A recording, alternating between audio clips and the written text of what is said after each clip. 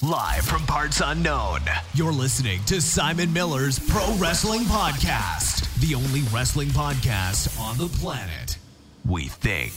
Sit back, relax, prepare for positivity to run through your veins as Simon Miller gives you your weekly dose of powerful pro wrestling audio.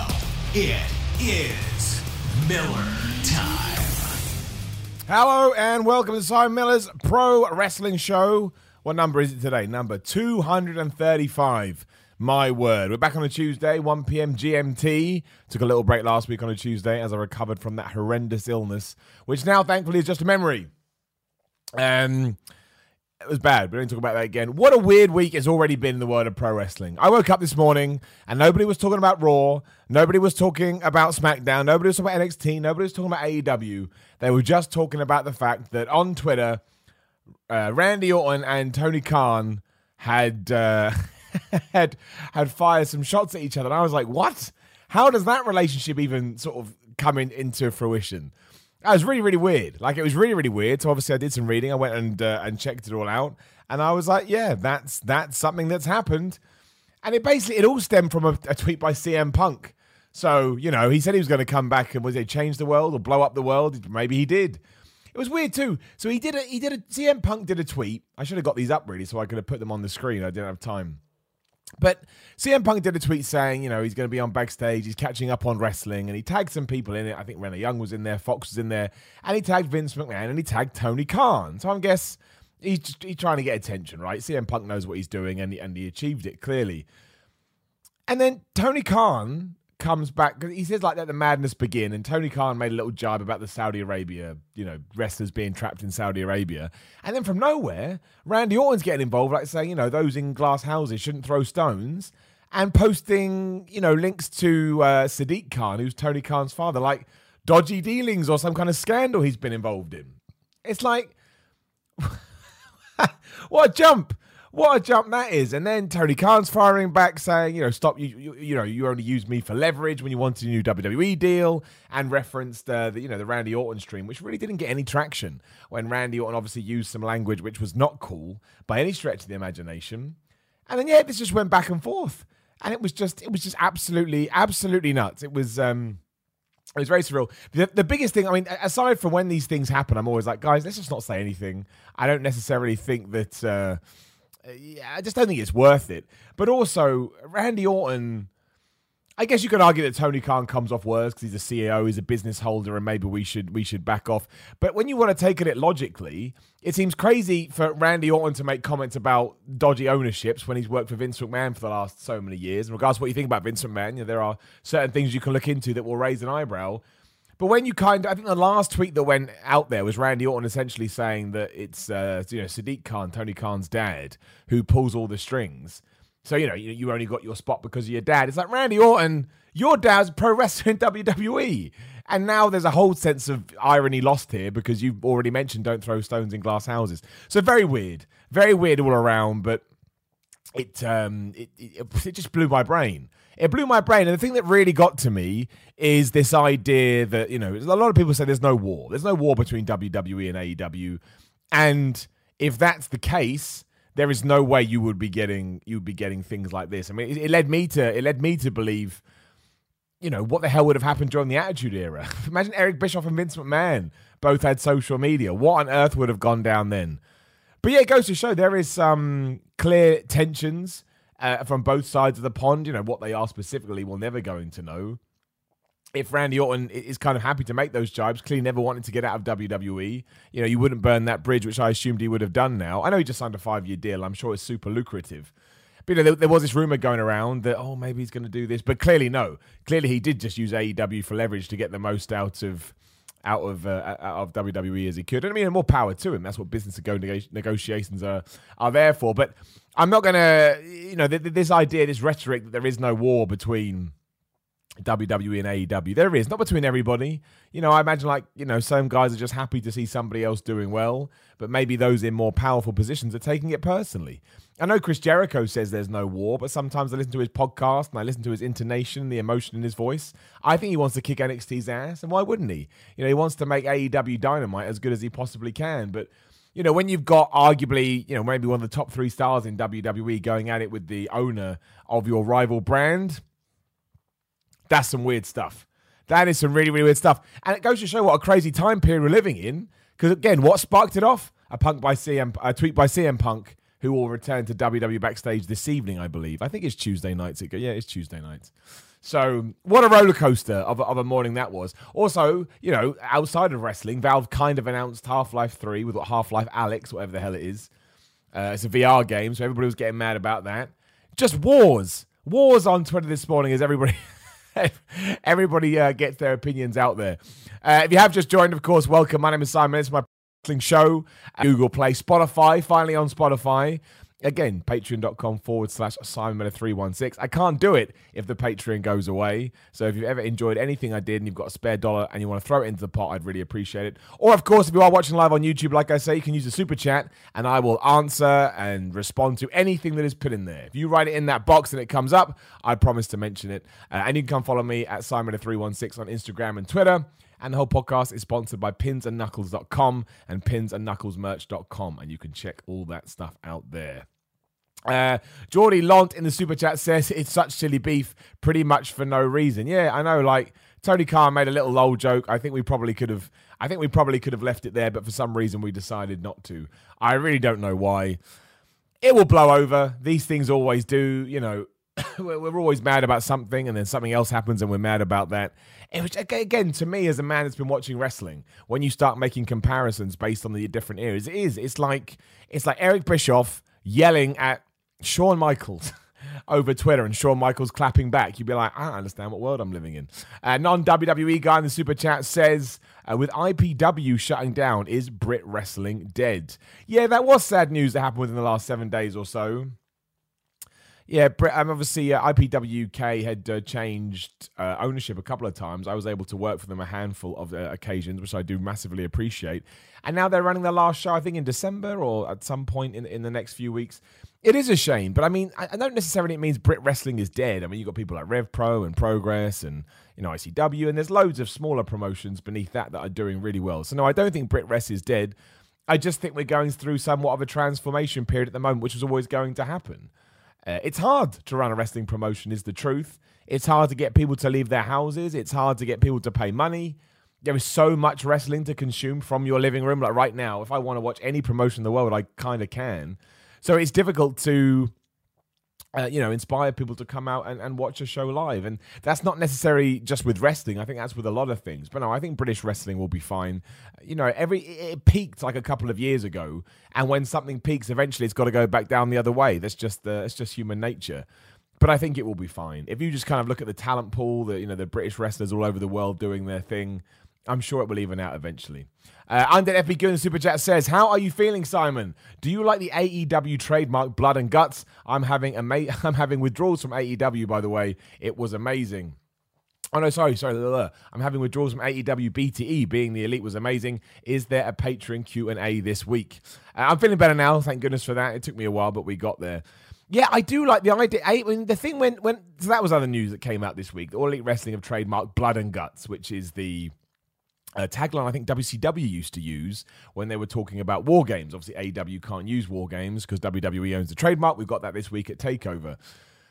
But the eyebrow-raising and interesting thing is, the Blood and Guts company, who's already proven they are going to be Blood and Guts, now may actually going to have a pay-per-view called Blood and Guts. We don't know that for sure.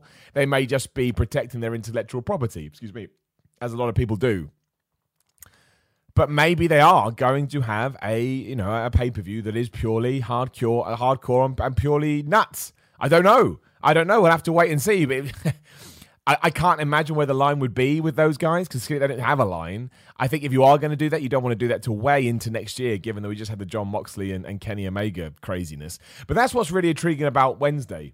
I want to see what the reaction to John Moxley versus Darby Allin is because I don't think they should go as mad as they did with the Full Gear stuff because I think you need to let it breathe. I think you start watering it down if you do it too much. But at the same time, if we don't get that, are people going to be upset? So I'm going to be massively interested to see where the AEW fan base comes after that. As I found out last week, can't even say one constructive, critical thing about AEW that people are going nuts. just certain things that I liked more than others, and everybody went crazy. There is going to be a Patreon Q&A this week. Yes, I haven't done just for Patreons quickly, I haven't done the Q&A thread as we're speaking.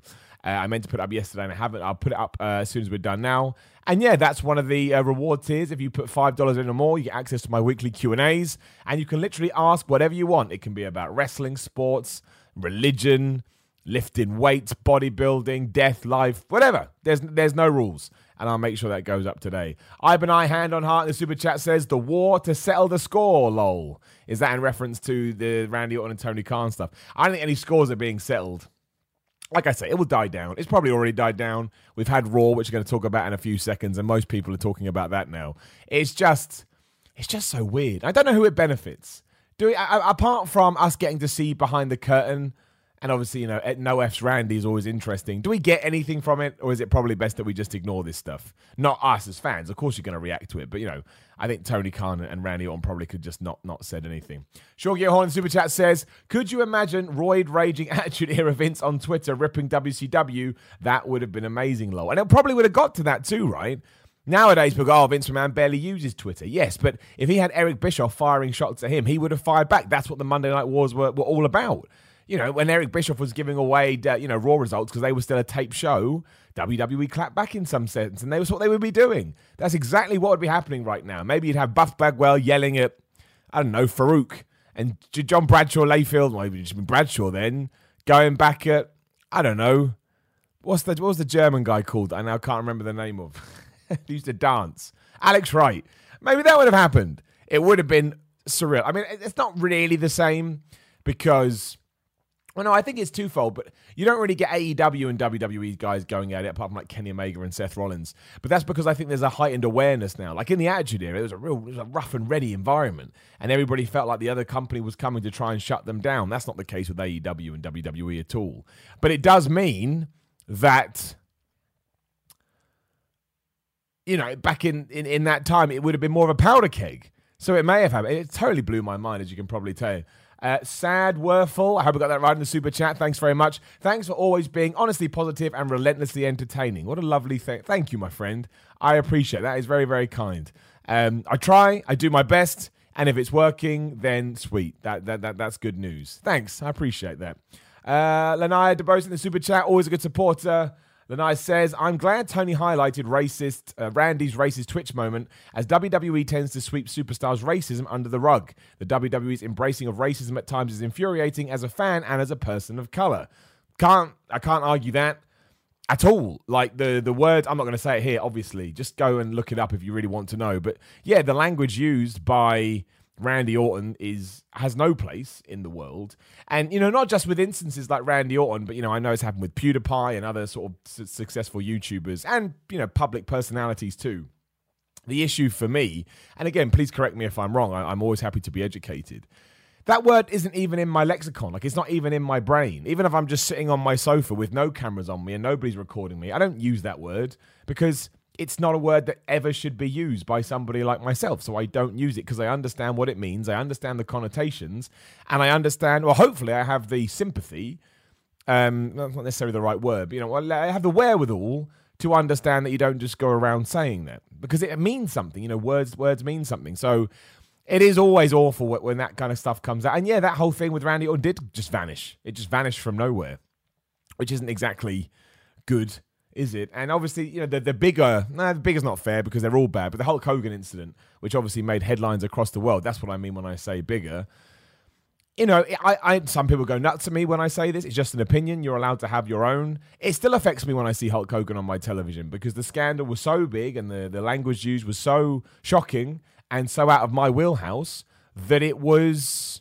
Yeah, it's just hard. It's hard to move past, and again, it's not it's not up to me to forgive him. That's, you know, who am I? You know, but the people involved, such as the New Day, who have commented on such things, it's just not on really. So yes, in that sense, Tony Khan, you know, had every right to call him out for using that because it was bad. There's no two ways about it. Crappy Post in the super chat says, everyone fighting about AEW and WWE while I'm here in my corner enjoying NWA power.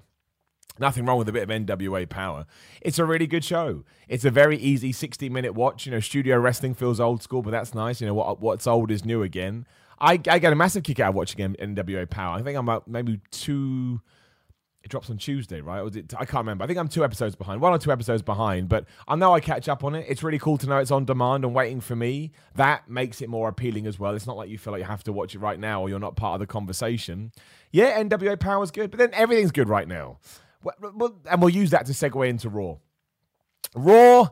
I liked Raw. I thought Raw was a good show, given that their focus at the moment was on Survivor Series, right? That's what they're trying to build. They had to go all in with the invasion angle, which they did. NXT came out feeling like a threat, which I didn't think we'd done a great job over the last couple of weeks. So all in all, I was like, yeah, good show. The problem I had with it is really everything, that has started since January 2019. Because on a show like this is when you should have loads of false finishes. And you should, not false finishes, non-finishes. And you should have guys from the other brands coming in and stopping fights from happening because it makes sense, right? If we've got a brand, regardless of what you think about brand supremacy and brand warfare, that is what Survivor Series is going to be. So if I'm running NXT, I'm like, well, look, let's go invade Raw and we'll annoy everybody by making sure there's no finish to any match. Makes perfect sense. The issue when WWE does it on, November the 18th, 2019, is you go, but we see this every week. That's the problem, is that, you could probably go through every single Raw this year. There's been 42 of them or whatever. And you could probably find at least one instance on every show where there's no finish. And that's the problem I had, is that when it happens over and over again, you start to expect it. Like the unexpected becomes the expected, and then you start yearning for the thing you don't get, which is a finish to what is being presented as a sporting contest. So that was where the law of diminishing returns, my favorite phrase, actually came back to kind of whip WWE in the ass this week. This was absolutely the show to do it on, but it just became a little bit much. Like Drew McIntyre-Kevin Owens fight was awesome. So good. I was enjoying it. And Triple H just coming out and Drew McIntyre just vanishing. Again, I give it a pass on this week, given the context it was presented in. But there is a little bit of you that's like, well, why? Why did this happen? And I mean, the good thing about that was the angle was excellent. Triple H trying to recruit Kevin Owens, talking from the heart, saying a lot of home truths that I think a lot of us could have agreed with. And the fact that when the Undisputed Era did attack, Triple H seemed a bit perturbed by that. Like, oh, dudes, that's not exactly, almost like the wolves are out or the inmates are running the asylum. That was really interesting to me. Like, it added depth to the whole NXT the hierarchy, I guess, for lack of a better term. So yeah, I really, really like that. And we still don't really know what Kevin Owens is going to do. I mean, I doubt he's going to join NXT because he just got jumped by their major group. But he didn't jump Triple H, and there was no bad words or aggression between him and Triple H. So maybe there's a twist coming, and you could argue maybe it's coming with Seth, maybe it's coming with Kevin Owens. But again, that ties into the Kevin Owens Seth Rollins Andrade match too. I thought that was awesome as well. Andrade to me right now, he seems to be finally finding his feet, no fault of his own. He's been put in a position where he can do that. And then to have, that broken up too, it just kind of, especially by the Lucha House Party from SmackDown. I mean, did that make me think that that SmackDown was any more dominating than they were before? Not really. And then they just chased them off, and they were like, "I respect you. We'll do this again." So that fell a little bit flat for me. I think we could have probably done something better there. But and obviously, what is stranger is that we have the tag match at the start of the night with Charlotte and Becky Lynch taking on the Iconics, and we wait for that match to be finished until Shayna Baszler and Shafir and Jessamine Duke run in. So you're like, okay, I don't really understand what we're trying to do here. But overall, I thought it was good. I thought it built the pay-per-view well. I still have no idea why Charlotte and Becky Lynch are teaming. Charlotte's excuse was the Force. So Star Wars has now got involved, as we talk about on Ups and Downs later. Again, 2 p.m. GMT. Make sure you head over to What Culture Wrestling. Give them a subscribe if you haven't. You can watch Raw live Ups and Downs with me. But yeah, it was a weird... And also, where the Iconics been? I think if you're away from TV for that long, you need to have an explanation to where you've been. Because if you're a brand new fan, but you've only been watching for the last 4 or 5 weeks, you're like, who are these Australian people? No one is... I have no idea. Imagine you're watching any other weekly episodic drama or sitcom or thriller, whatever, and a character just walked on and didn't tell you who they were. You'd be like, I don't know who you are. And I don't know what your relationships are with everybody else on the show. So I was like, especially when Samoa Joe came out. Oh my gosh, did I laugh? Did I laugh when all of a sudden Charlotte, Becky Lynch, and the Iconics get interrupted by Samoa Joe? I was like, is Samoa Joe in the women's division now? Instead, he was just joining commentary. But why they decided to use that moment to put Joe, it was bizarre. I guess because they were cutting to commercial break and they wanted to keep some intrigue alive. I was laughing so much. I thought Samoa Joe was going to go in there and whip everybody's ass. I was like, I mean, probably do good ratings. People would probably like to see it because they'd be so shocked. But yeah, but Samoa Joe was absolutely great on commentary the entire evening as well. You know, he didn't do anything too much. He wasn't over the top. He was very understated in many ways, but was good. And just had some really cool sound bites and some really cool insight into what we were seeing. I really liked it. I thought Samoa Joe absolutely smashed it. Shout out to the man's name who I can't pronounce, as we say every week. It's in Russian, but I call him my Russian dude. How are you, my British dude? He just says, I'm very good. Thank you very much. Thank you for asking. Much better than last week. We are slowly climbing the ladder back to fitness. And boy, howdy, am I glad to be here. Because like I say, last Monday, Tuesday, Wednesday, and probably Thursday, not the best for old Simon Miller. Someone in the chat says, what fight? It's just 2 tweet and replies. It still counts as a fight, dude. You don't think that's an argument? Some people just want to watch the world burn, right? Of course it's an argument, you goon. Like, what do you think a fight or an argument is? So if I go and tweet you right now and call you an asshole and you respond saying, well, you're an asshole, we're not fighting. We're just having a good time, are we? Moron. Some people just want to be difficult all the time. The Lana Rusev stuff, I thought it was weird that Rusev wasn't on the show because all the crowd wanted to see him. They were chanting Rusev Day. But as it turns out, Lana has got a restraining order. I thought it was quite cute, you know. When Lana said she's got a restraining order against Rusev, it was 90 miles. And then Bobby Lashley kind of leaned in and went, no, it's 90 feet. I don't know whether, I assume it was planned because, you know, Lana stopped at the right time and Bobby Lashley almost leaned in instantly. I quite like that. I don't know why there was something about that, but like everything else though was ridiculous. I don't know why Bobby Lashley was fighting No Way Jose, and I don't know why we'd book her. I'm sure Rusev maybe's got a personal matter or a media appearance or something, but it seems odd to me to go from these huge angles that we've been doing each and every week to this really small thing where, like I say, Lashley just completely kills No Way Jose, and Rusev doesn't even appear because he's got a restraining order. Oh, she's also applied for divorce. I think my real issue with all of these segments is it always ends with those two furiously kissing. And it's just so aggressive. And it's so angry. And it's so needless. I think that's what gets me the most. I never tune in to see anybody frantically and aggressively kissing each other on my wrestling show. It has never been high on my list. Like, if they peck and stuff, I'm like, okay, you've established that they're in a relationship. But outside of that, I don't get why I don't get it. I don't get it, man. I don't get it. A lot of people seem to be harsh on Lana. Actually, look, the one thing I will say about this angle is I think everybody involved is doing their damnedest to make it work. And I respect that. Maybe they like the story, maybe they don't like the story. There's conflicting reports. But I appreciate the effort that they are putting in. But no, it's not for me. It's not something that you know, gets me. It doesn't make me want to watch the show every week. Like, I actually block it out of my brain to the point when they were coming out, I was like, oh yeah, we've got to do this. We've got to establish this kind of story. And we kind of did just float over it today, which I presume is because those two aren't fighting at Survivor Series. So WWE is like, we don't actually need to build this until the day after. So I presume next Monday there will be more. And outside of that, yeah, Viking Raiders taking on Randy Orton and Ricochet. Again, there are things you can poke holes on in the sense that why would Ricochet team up with Randy Orton when last week he was terrified of being RKO? And why did we go to these lengths of saying Zack Ryder and Kurt Hawkins are going to have a tag team championship match?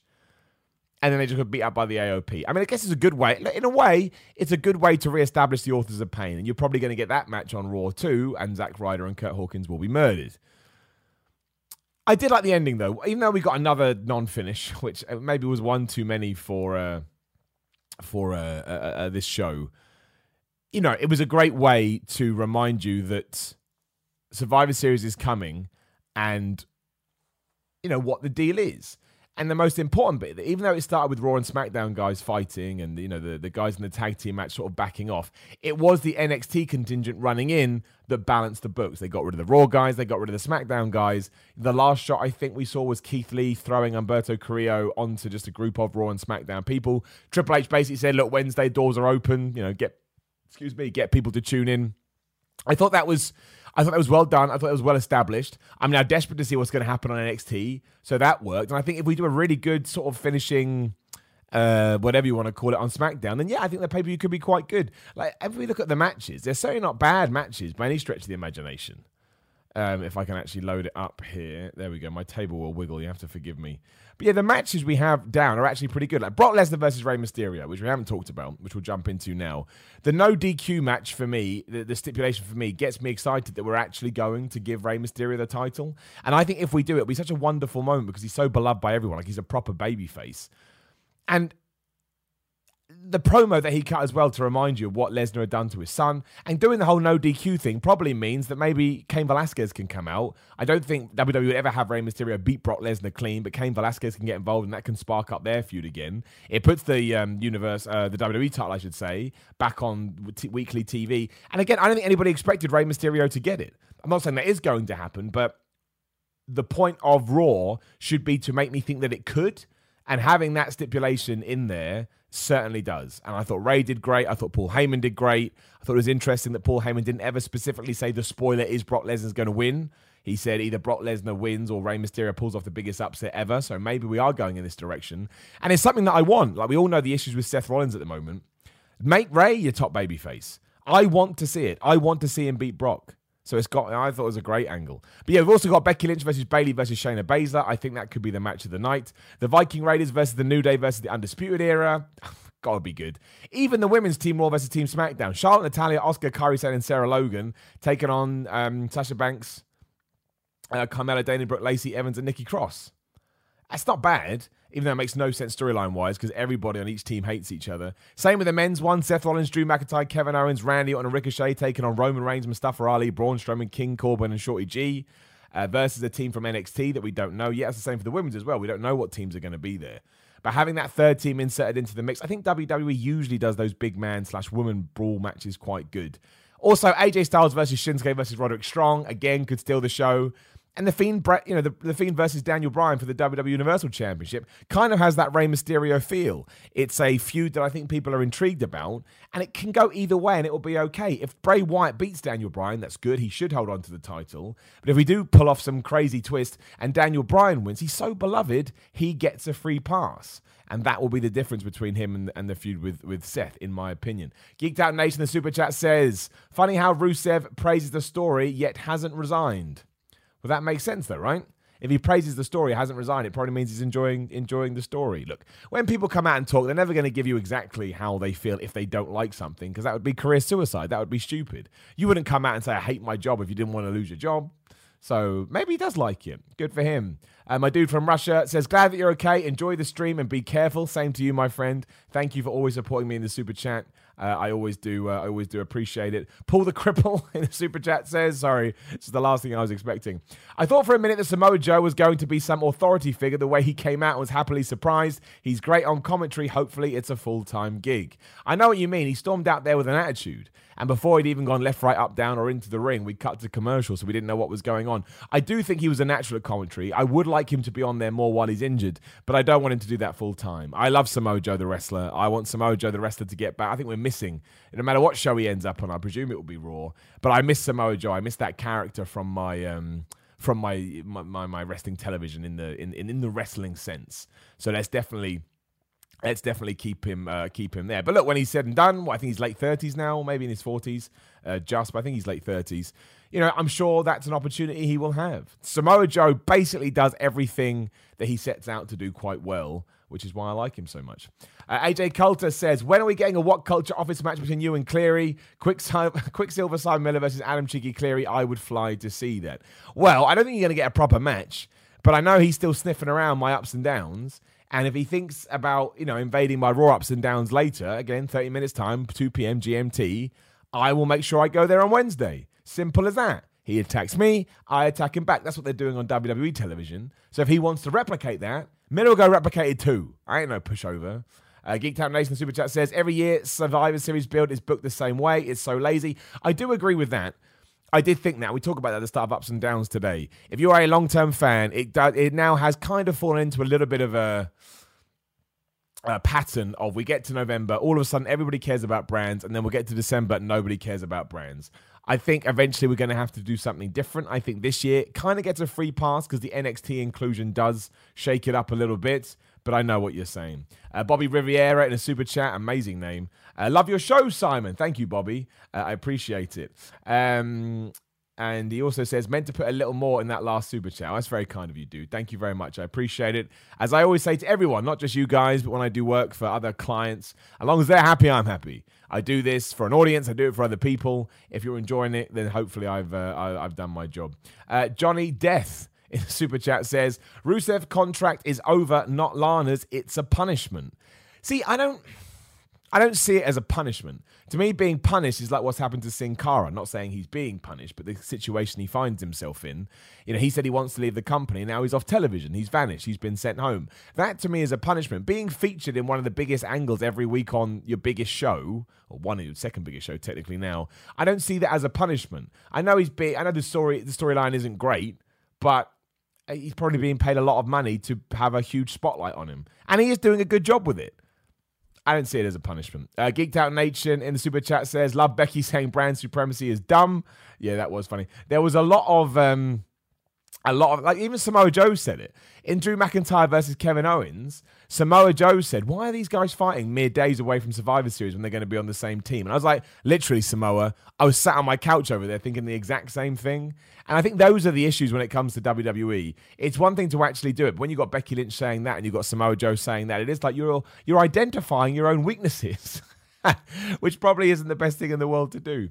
Anthony Tagler in the super chat says, always a great way to start my morning listening to Simon. Much love, hand on heart. Thank you, Anthony. And thank you, Anthony, man, be it Patreon or this or whatever, you have been an absolute star. So thank you very much. You're a huge reason I'm able to do this at the moment. So yeah, you kick ass. I saw Yusef in the chat saying, mentioning Philip Marks. I should probably pimp that. Make sure you search for Kayfabe News in your YouTube search bar, and you can find, I guess, a side project. Is that the right term? You can just find Kayfabe News' YouTube channel, hosted by Flippin' Marks. Nothing to do with me. I don't know who Flippin' Marks is. I've never met the man, but I think he's got a good head of hair. Chicken Salad Super Chat says, Samoa Joe is stronger than Force Push. Nothing is stronger than Force Push. I like how Star Wars Fever is now slowly coming back because the new game came out last week, which was streaming on the channel, should you so wish. Please do hit subscribe if you haven't already, or head over to my channel, search for Simon Miller and give me a subscribe. Obviously, the new movie's out soon too. So all of a sudden, everyone gets super, super, super pumped about Star Wars again. That was pretty much Raw, right? Let me get my notes up. So, oh no, the Aleister Black, Buddy Murphy stuff. Right, there we go. Oh gosh. Look, I like the fact that we're heading towards the Aleister Black, Buddy Murphy feud. I think that'd be awesome. I'm 100% signed on for that. Hell yeah. But I thought the bit when Buddy Murphy knocked on his door and left, and then Aleister Black ran out like he was looking for the postman, was too comical for a character like Aleister Black. And I love comedy in wrestling, but I don't think the way it was shot it was just a bit silly. I liked it. I enjoyed it. It entertained me. But if that's the kind of direction we go in Aleister Black, I don't think it will work. I think he does need to be brooding and angry and dark and all these things they're clearly going with him. Then Buddy Murphy goes up and has an absolutely fantastic match with Tozawa. I loved that match. I know it only went about 7 minutes, but I was just so entertained. And, not that it makes any difference, but as a man who wrestles, I was taking so many little things away from it. Like, oh man, they're doing that. Amazing. Brilliant. So, yeah, I loved that. And then obviously afterwards, we do have our stare down between Aleister Black and Buddy Murphy. It's an interesting feud, because if you said to me who is heel and who is face, I guess Black is the face and Buddy Murphy is a heel, but I wouldn't say that's been established. And also, I don't really know who wins. I don't want Buddy Murphy to lose. I certainly don't want Aleister Black to lose, because he hasn't had a match in ages now. It's kind of one of those things that you could, if they have chemistry together and they're really smashing it on house shows, you could probably do something like a best of 7 series with them. I think that would get them both over. I think when you do that, like, no one really loses as long as all the matches are awesome. And of course, you go to... Was it 3-all? Yeah, you go to 3-all, then there's the rubber match. I'd be up for that. And I think it gives them a spot on the card every week. I think it allows people to get to know who they are. They'll get better every week as they get more familiar with one another. But it was quite funny. Aleister Black, it kind of just seemed flustered as opposed to ready for a fight. Geeked Out Nation, the Super Chat says, what did Cedric do to Vince to be punished? Dude, I have no idea. But that to me is a punishment, right? The only time I can remember seeing Cedric Alexander is when he runs out in a Raw shirt to get rid of people. Did he have a match last week, actually? Even so, at one point he felt like he was on the rise, and all of a sudden his legs were just pulled out from under him. That, to me, I'm not saying he has been punished, but on paper, that comes across as more as a punishment to me. And Crouton in the Super Chat has somehow just put in a little dancing avocado, is that? Just says, hey, you, and he's like showing me his ass. Thanks, Crouton, I appreciate that. Hand on the heart, back to you.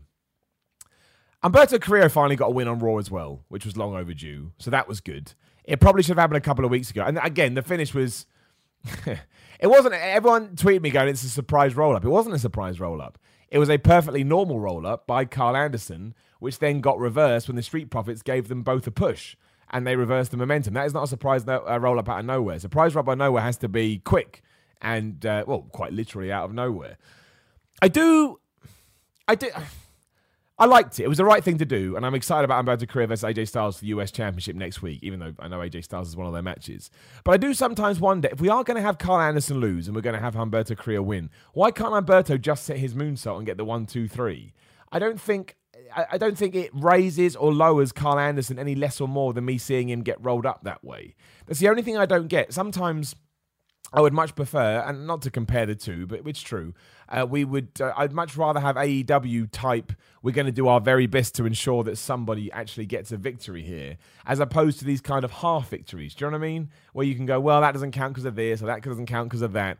You know, I'd much rather people win matches, because that's a cool thing. Like, I always compare it to football. Manchester City and Liverpool took on each other the other week, and if you don't know, they are so far ahead in the Premier League, or soccer for my American friends over here at the moment, it's almost ridiculous. So when they clash, you're like, I don't actually know who's going to win. And that was summed up by the betting odds. We were at Anfield, which is Liverpool's home ground, but Man City, to some people, were the favourites. As it turned out, Liverpool won 3-1. That was great. I'm like, oh wow, maybe Liverpool are the better team this year. I understand that you can have draws in football too, but we rarely do draws in WWE, as it's being established now. It's more of a New Japan or an All Elite Wrestling thing.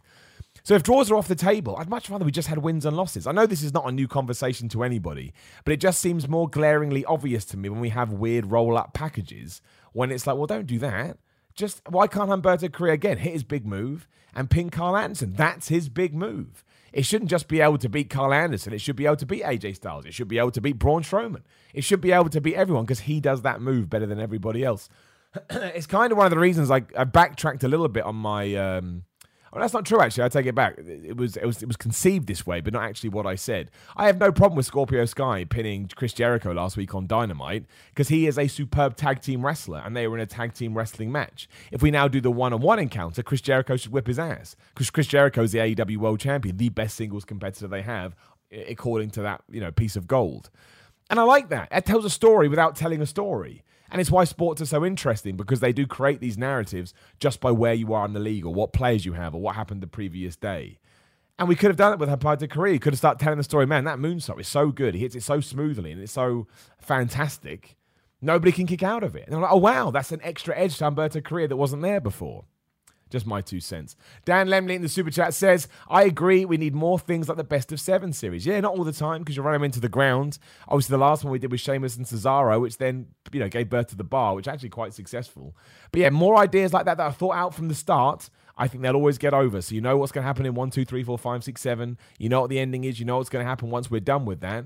Again, Booker T and Benoit wasn't it? Had the Best of 7 in WCW. Obviously, massively tainted now. But that's the one that I remember, because, again, all of a sudden I was like, who are these two guys? And it worked. The stipulation got them more over. Chicken Salad in the Super Chat. What do you think about wrestlers asking to be released? It's hard, right?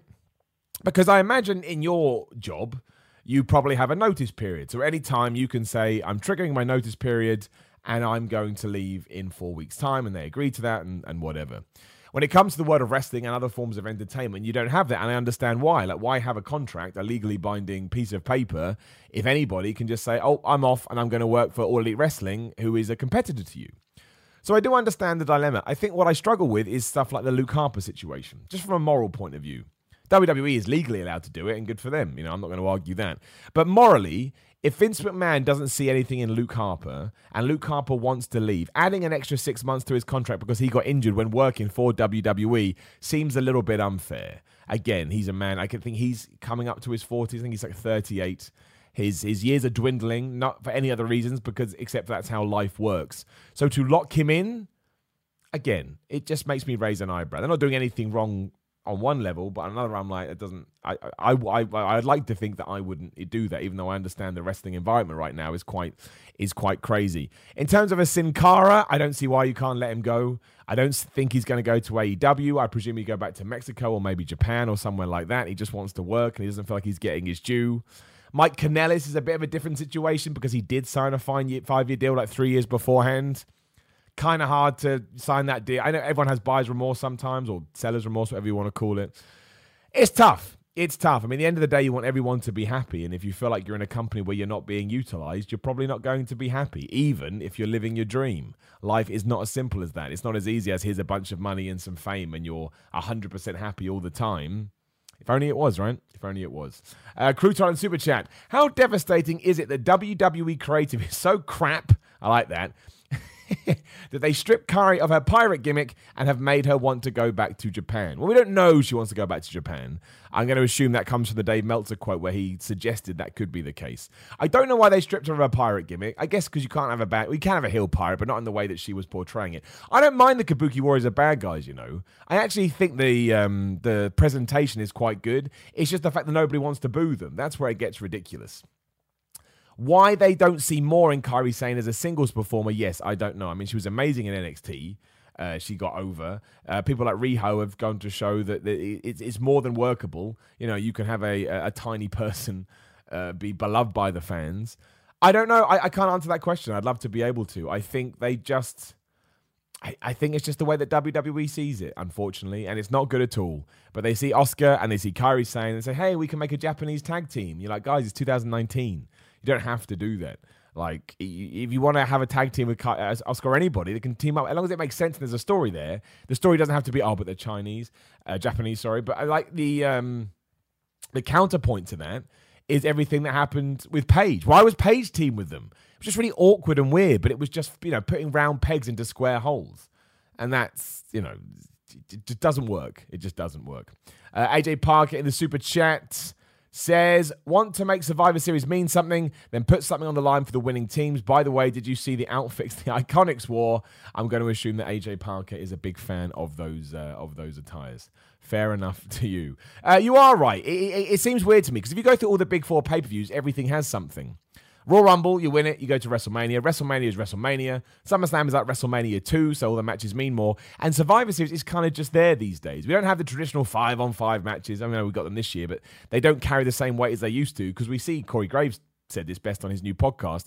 We see that happening all the week on Raw. So it's not like it's exciting when we get to a main event. So there should be something. Because, like, why am I meant to believe that all of a sudden, random name, Randy Orton. Why does Randy Orton care about Raw?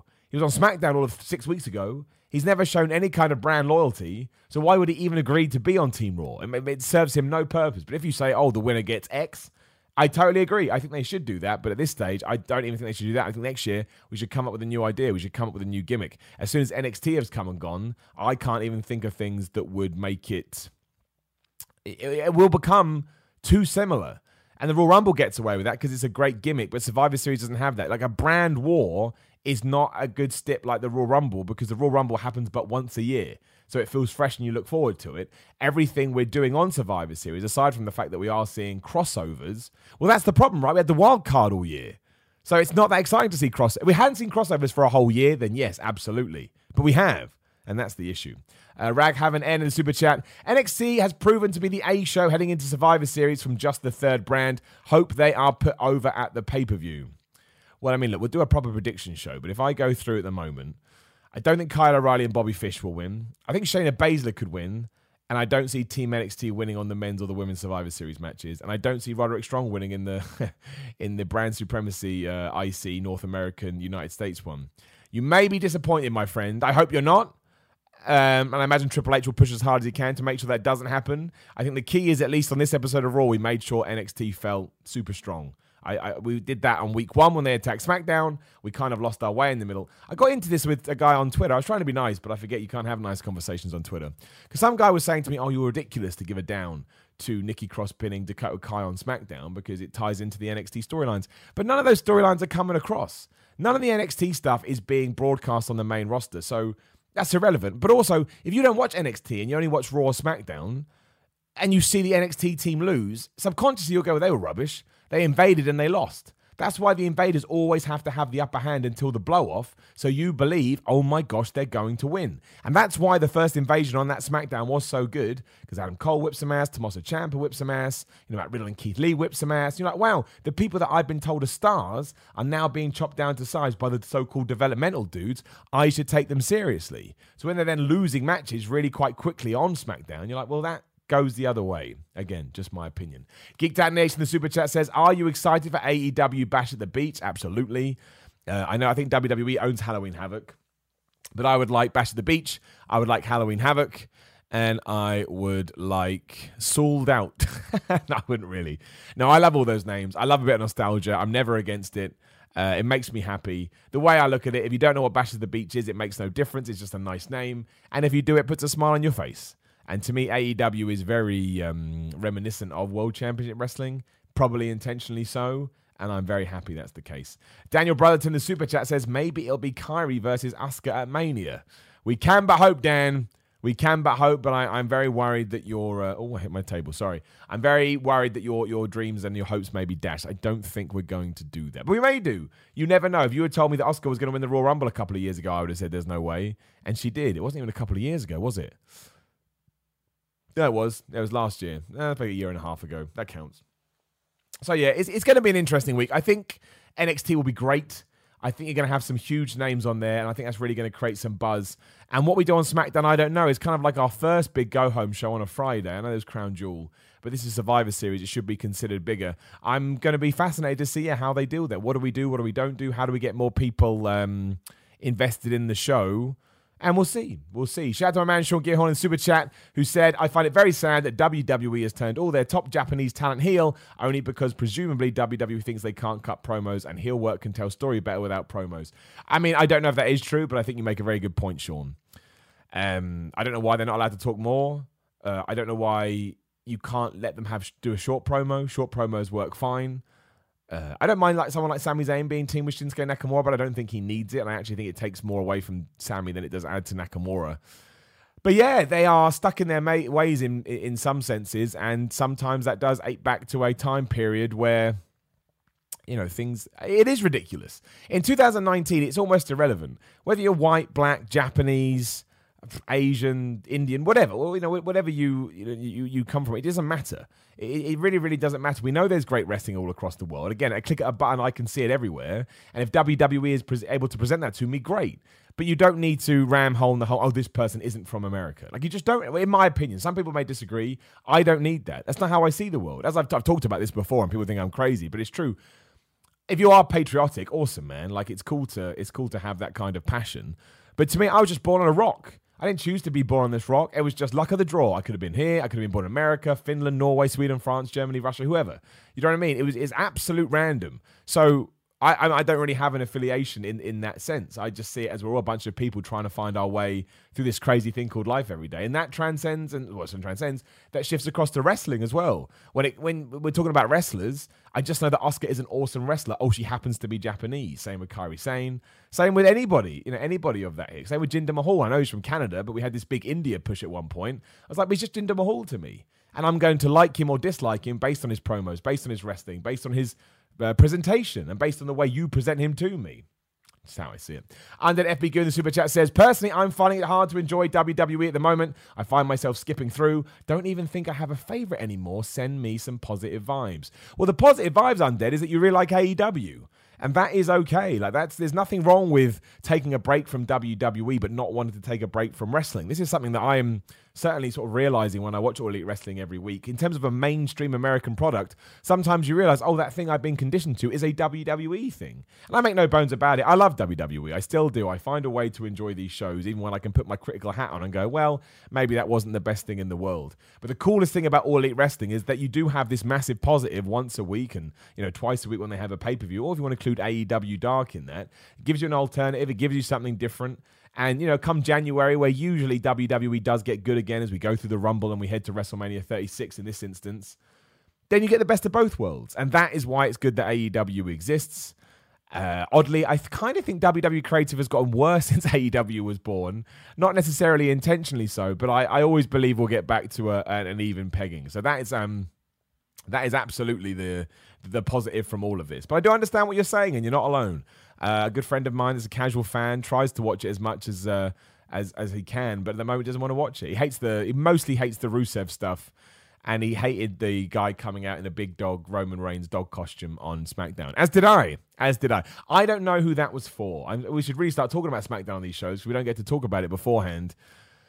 Look, if somebody enjoys that and that's their humor, that's great. But to me, when you get a guy cosplaying as a dog because somebody's nickname is a big dog and I'm watching wrestling with someone that I'm trying to get into it, 9 times out of 10, I know they're going to turn around and they're going to go, is this what you want me to watch? And I have to go, I'm really sorry. I made a mistake. I don't think you should watch this.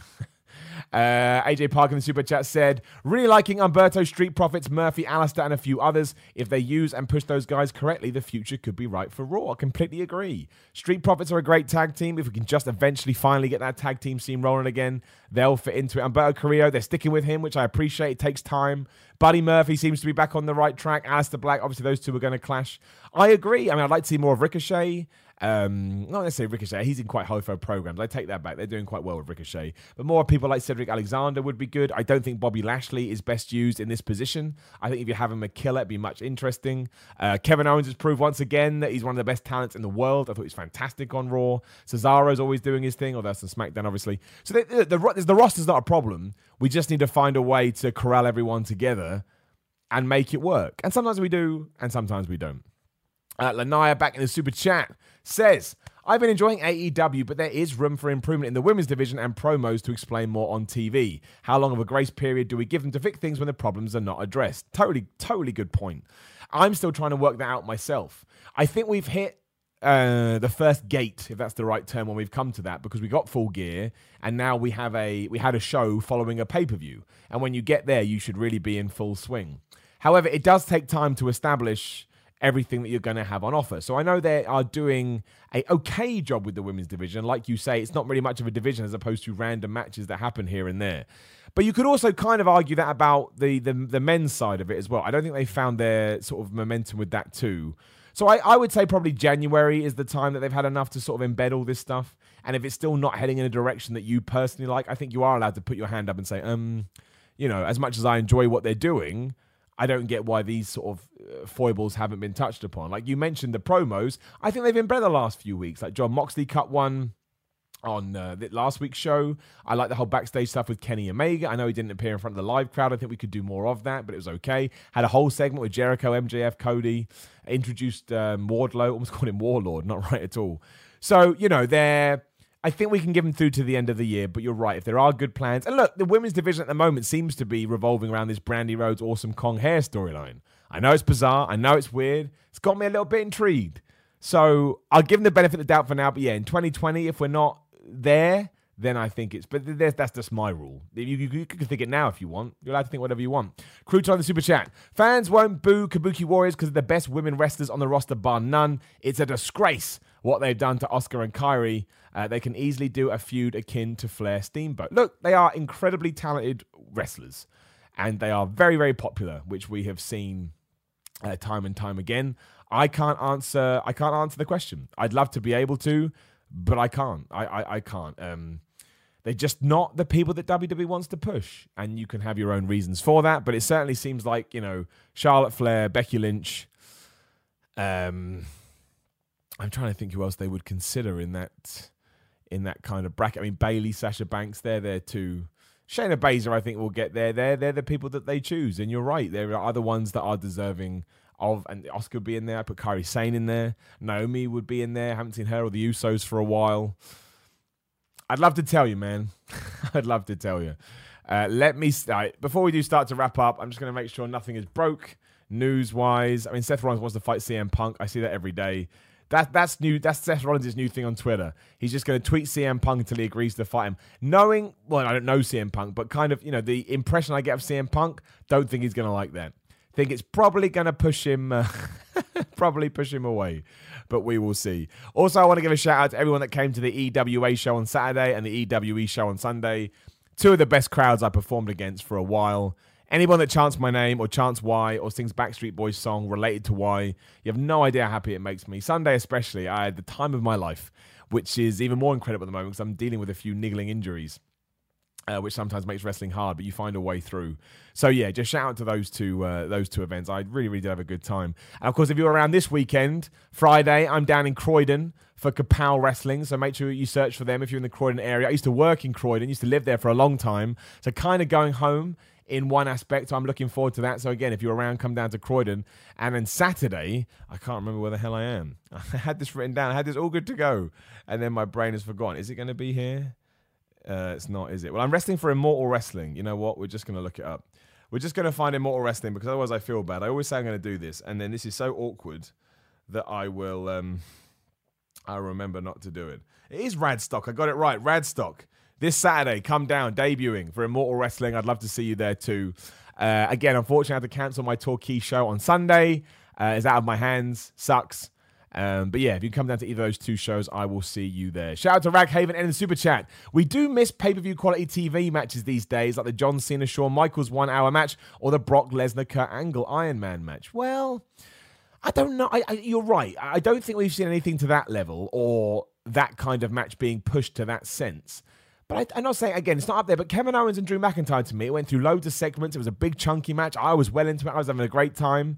Obviously, the two you've mentioned had finishes, which would have been better. And we had that gauntlet match earlier in the year, which I enjoyed, with Kofi. But I do know what you mean. We could probably come up with some more showcase matches like that. But I think you need to do those few and far between as well, because then eventually, if you don't, people will get bored of that. It's all about keeping people on their toes and people keeping interested. The same as bodybuilding. Everyone says that. When you're lifting weights, you've always got to keep your body guessing, and the way to do that is by surprising it.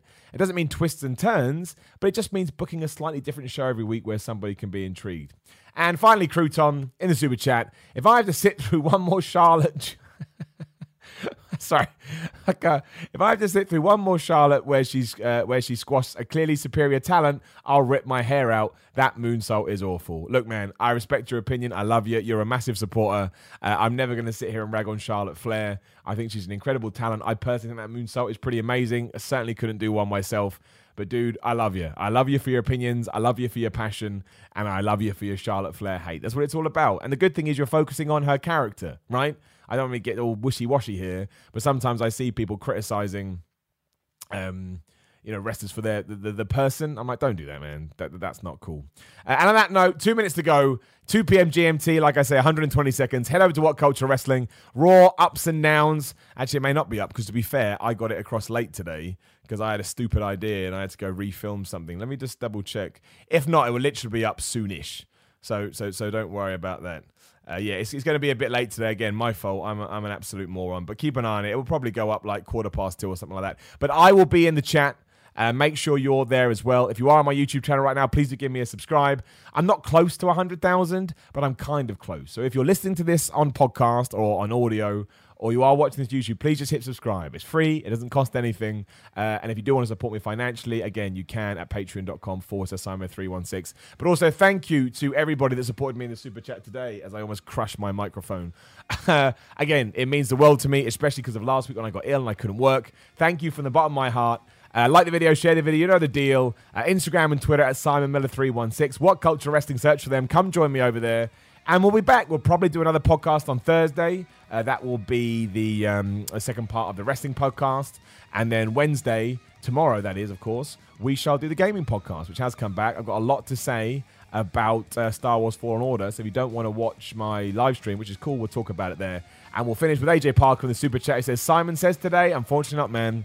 There was no talk shows, but don't worry. There's some skits. Have great days. Enjoy your day. Enjoy. I won't talk to you for AEW and NXT. Enjoy that. I think NXT this week is going to be really good. And I'll see you when I see ya.